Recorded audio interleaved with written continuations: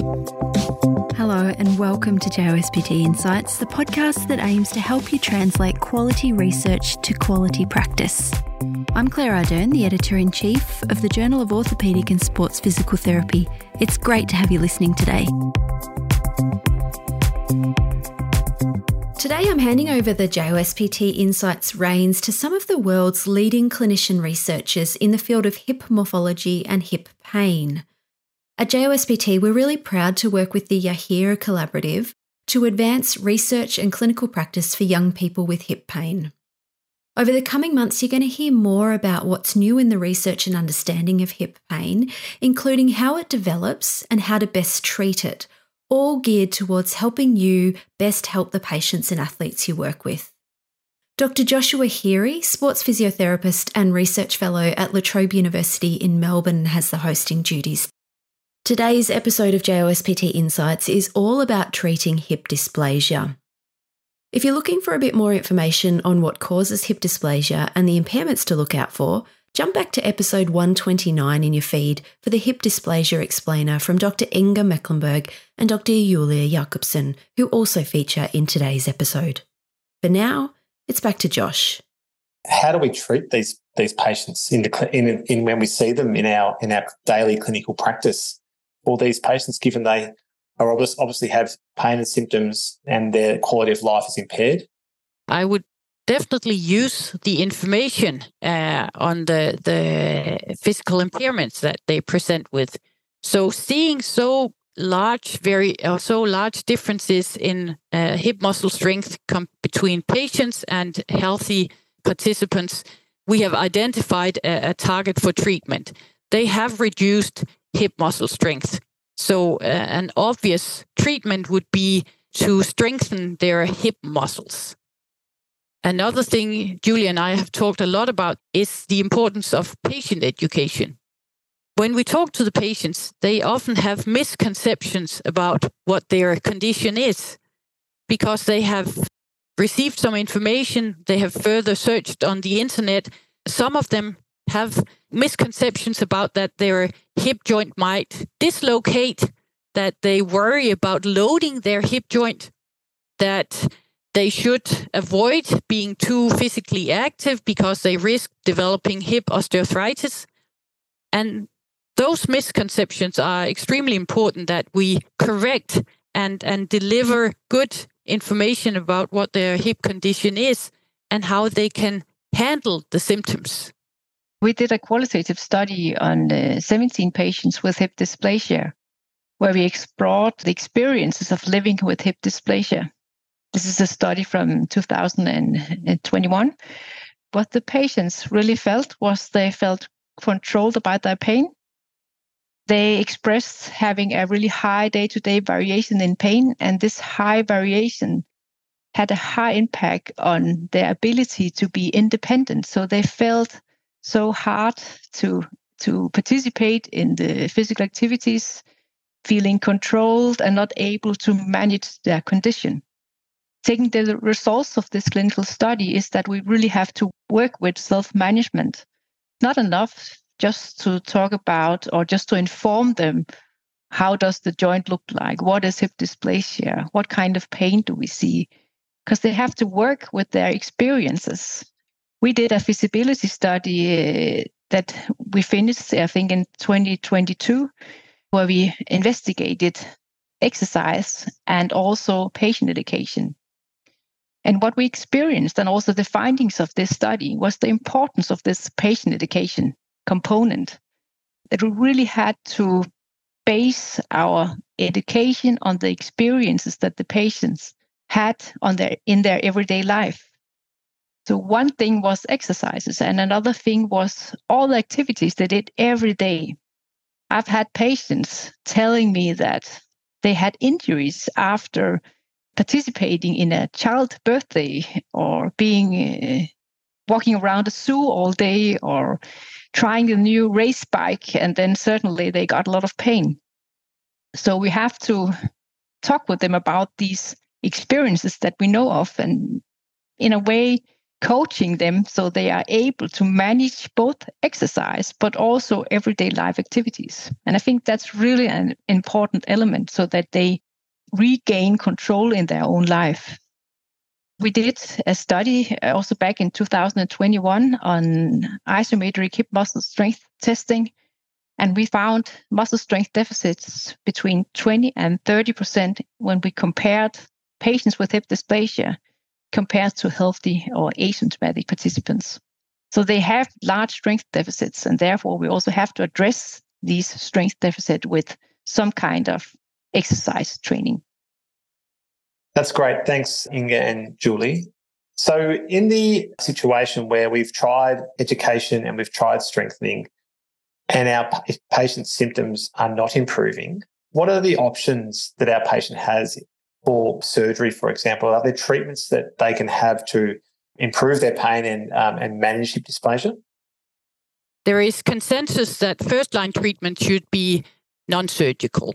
So the interventions should be exercise interventions aimed at relieving hip pain. But if that is not sufficient and not before that has been tested, then surgical management can be considered. In Denmark, we consider the periacetabular osteotomy as the treatment of choice when patients are treated surgically. So that is a joint preserving treatment where the acetabulum is, 3 osteotomies are performed. The acetabulum is moved laterally, anteriorly, and fixated with 2 long screws. In some countries, the patients are offered hip arthroscopy, and that's often if there's signs of a damaged labrum. And in other countries, the surgical treatment of choice would be a total hip replacement.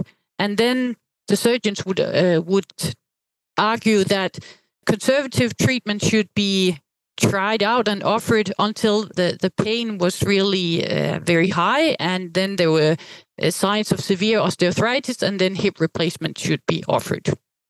So this also, there's no consensus, I would say, worldwide of the surgical treatment, but at most centers where they offer surgical treatment, then they would offer the periacetabular osteotomy. Is there a point in our patient's journey with hip dysplasia that PAO surgery is not appropriate? Talking to the PAO surgeons, they would emphasize that patients with hip dysplasia who are candidates for a periacetabular osteotomy should not have hip osteoarthritis or only very slight signs of hip osteoarthritis. And that's because they have learned from experiences that it's patients with moderate or severe osteoarthritis, they don't gain from periacetabular osteotomy. So they should rather be followed up and be offered conservative treatment and then be offered a hip replacement later on. So it's very important for the surgeons to offer the periacetabular osteotomy at a stage where patients have hip dysplasia, they have clinical symptoms, but they have no signs of, only very slight signs of hip osteoarthritis. Then they are good candidates for surgery. And then there's a whole lot of other exclusion criteria on age and BMI, range of motion that can exclude the patients from being offered surgical treatment. Is there any studies that compare a physiotherapy-led intervention to a rehab intervention to a PAO surgery, for example? There is actually. Well, we thought everybody agrees that exercise is first-line treatment. Then we performed a feasibility study investigating if patients who were candidates for periacetabular osteotomy were able to perform exercise. And this was progressive resistance training. So this was high-intensive exercise. And this turned out that this kind of exercise is feasible and safe for the patients. And then we thought, the key question is surgical treatment more effective than exercise interventions for these patients? And that led us to initiate a randomized controlled trial that is led by PhD student Lisa Tønning, where she recruits patients who are candidates for periacetabular osteotomy. And they're recruited at 3 hospitals in Norway and Denmark. And then the patients are told, we don't know what is most effective, exercise or surgical treatment. Are you happy to be included in this study and being randomized to either exercise or surgical treatment? That study is ongoing, and we are still recruiting patients for another year. So far, there's 54 patients included. So we are very excited about that study, obviously. That is going to be a really great study. I can't wait to see the results of that one, Inga. So, Julie, do we know from studies how long improvement in pain and function can last for after the PAO surgery? Yeah, we have some information from prospective studies on the survival of the hip joint after hip preserving surgery. After 10 years, 85% of the patients still have a preserved native hip. Going a bit further, after 20 years, 60% of the patients still have their native hip. And after 30 years, we also have studies, but that's of course studies that has been done on PAOs very long time ago. But we know from survival studies that 29% of the patients have remained preserved after 30 years. So it appears that it's a very feasible option for patients with hip dysplasia to maintain function, improve pain, maintain their native hip over a relatively long period of time. Is that sort of fair to say? Yeah, I would say that. So after 20 years, a bit more than 50% have a preserved hip. When you do studies like that and have hip replacement as the outcome, then a lot of patients do not want to have hip replacement and might postpone it. So therefore, these kind of studies do not always reflect that, for instance, 30% of the patients are happy with their hip. So, Julie, what are the options for patients that aren't able to have a PAO surgery? Today, unusual care for patients who are not candidates for hip preserving surgery is a consultation with the hip surgeon, telling the patients what to do and give some advice, but otherwise they don't get any treatment from the hospital. Of course, some of these patients, they will try to get some kind of treatment by themselves and pay out-of-pocket money by themselves. And we realized that during my clinical work, but also during my PhD, that about half of all patients in the outpatient clinic at Aarhus University Hospital were not candidates for hip preserving surgery. And they really had a very small treatment option at the hospital, and we did not have any evidence what kind of treatment should we offer these patients. They were not candidates for hip preserving surgery due to having a BMI above 25. Also, if they had an age above 45 years, and also if they had reduced hip range of motion, that was also a criteria for not getting hip preserving surgery. And then there was also some patients who are not willing to undergo surgery. So altogether, these count for about 50% of the population at the outpatient clinic. So first, we did a feasibility study investigating an exercise and patient education intervention in 30 participants and found that both it was feasible and also acceptable for the patients to do exercise and get this patient education. But what we also saw that they increased their strength a lot, they improved patient-reported outcomes. At the same time, while Lisa Tønning is running her RCT on surgery compared with progressive resistance training, I'm running a trial on all the patients who are not candidates on hip preserving surgery, where we randomize patients to either exercise and patient education compared with usual care, which is an oral consultation on pain management. And we have done these two RCTs parallel. So at the time, we have 58 in my RCT and still have a bit more to go. Our goal is 200 participants. Well, it sounds like what you're saying, Julie. There are treatment options for people that are not willing to undergo PAO surgery or may not be appropriate for various different reasons, which is really obviously a great thing to know from a physical therapist perspective, because we know that we can administer treatments that will still help with pain reduction and improvement in function. Yeah, and a lot of these patients, their history is that they have tried a lot of different physios and also other kind of health professionals trying to help them with their symptoms. But as there is no evidence, no one knows what to do. So the patients are often very frustrated. They have a diagnosis, they know they have symptoms, and sometimes their symptoms have a great impact on their life, but the treatment often offered for them is we don't know anything about that.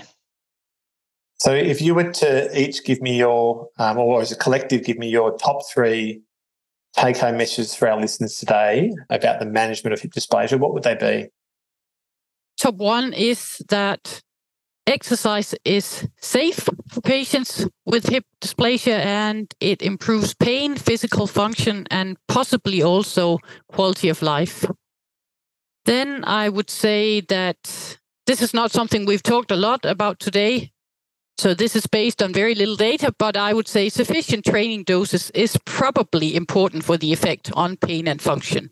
And that we don't know if one type of exercise is more effective than another type of exercise. So here there's clearly an area for future investigations. And then I think we have not talked about today, but which I know Julie and I both agree on, is that informing patients with hip dysplasia about the importance of being physically active, remaining physically active. And that's because physical activity has additional benefits. So we know physical activity is prevention of up to 35 different conditions, chronic conditions, from depression to loss of structure in the joints. But also we know that physical activity is actually medicine. It's treatment in 25, 26 diseases. So physical activity is extremely important, also when you have hip dysplasia. Yeah, I really agree on this, Inger. And also the RCT we're doing at the time, one part of the patient education is also advice on physical activity in their everyday life. So physical activity, I agree, that's a really important thing. And then maybe adding to what Inger said, I also agree on the training part. Another part is what we talked about is delivering knowledge on how to manage symptoms in their everyday life. So really trying to help them to understand what hip dysplasia is, how they can learn to control their symptoms and pain, and how they can learn to build up their joint so they are able to be physically active in their everyday life. Patient education really involves these factors that Julie mentioned. It's extremely important that we educate our patients about what their hip condition is and to being able to manage their hip condition themselves. And one thing when we are handling or managing patients with hip dysplasia is that we probably also have to acknowledge that most of these patients are young. Some may have small children. A lot of them are in their early working life or are studying. So we have to manage or help them with their condition with some kind of flexible or very easy intervention so that they're able to fit exercises into their everyday life. So they can balance working life, small children, and then also building up and protecting their hip. I think that's a really nice point to end on today, is that we obviously need to recognise that, as you say, Julie, that these patients are at a time in their life where they are very busy. So we need to remember that when we are giving them things to do in terms of their rehabilitation or exercises for home. So that's a really great point to finish on, I think. It's been a real pleasure to have both of you on today's podcast. I'm sure that listeners have taken some great messages home with them that they'll be able to apply in their clinical practice and hopefully improve both the diagnosis and management of people with hip dysplasia. So thanks, Inga, and thanks, Julie. You're welcome. Pleasure.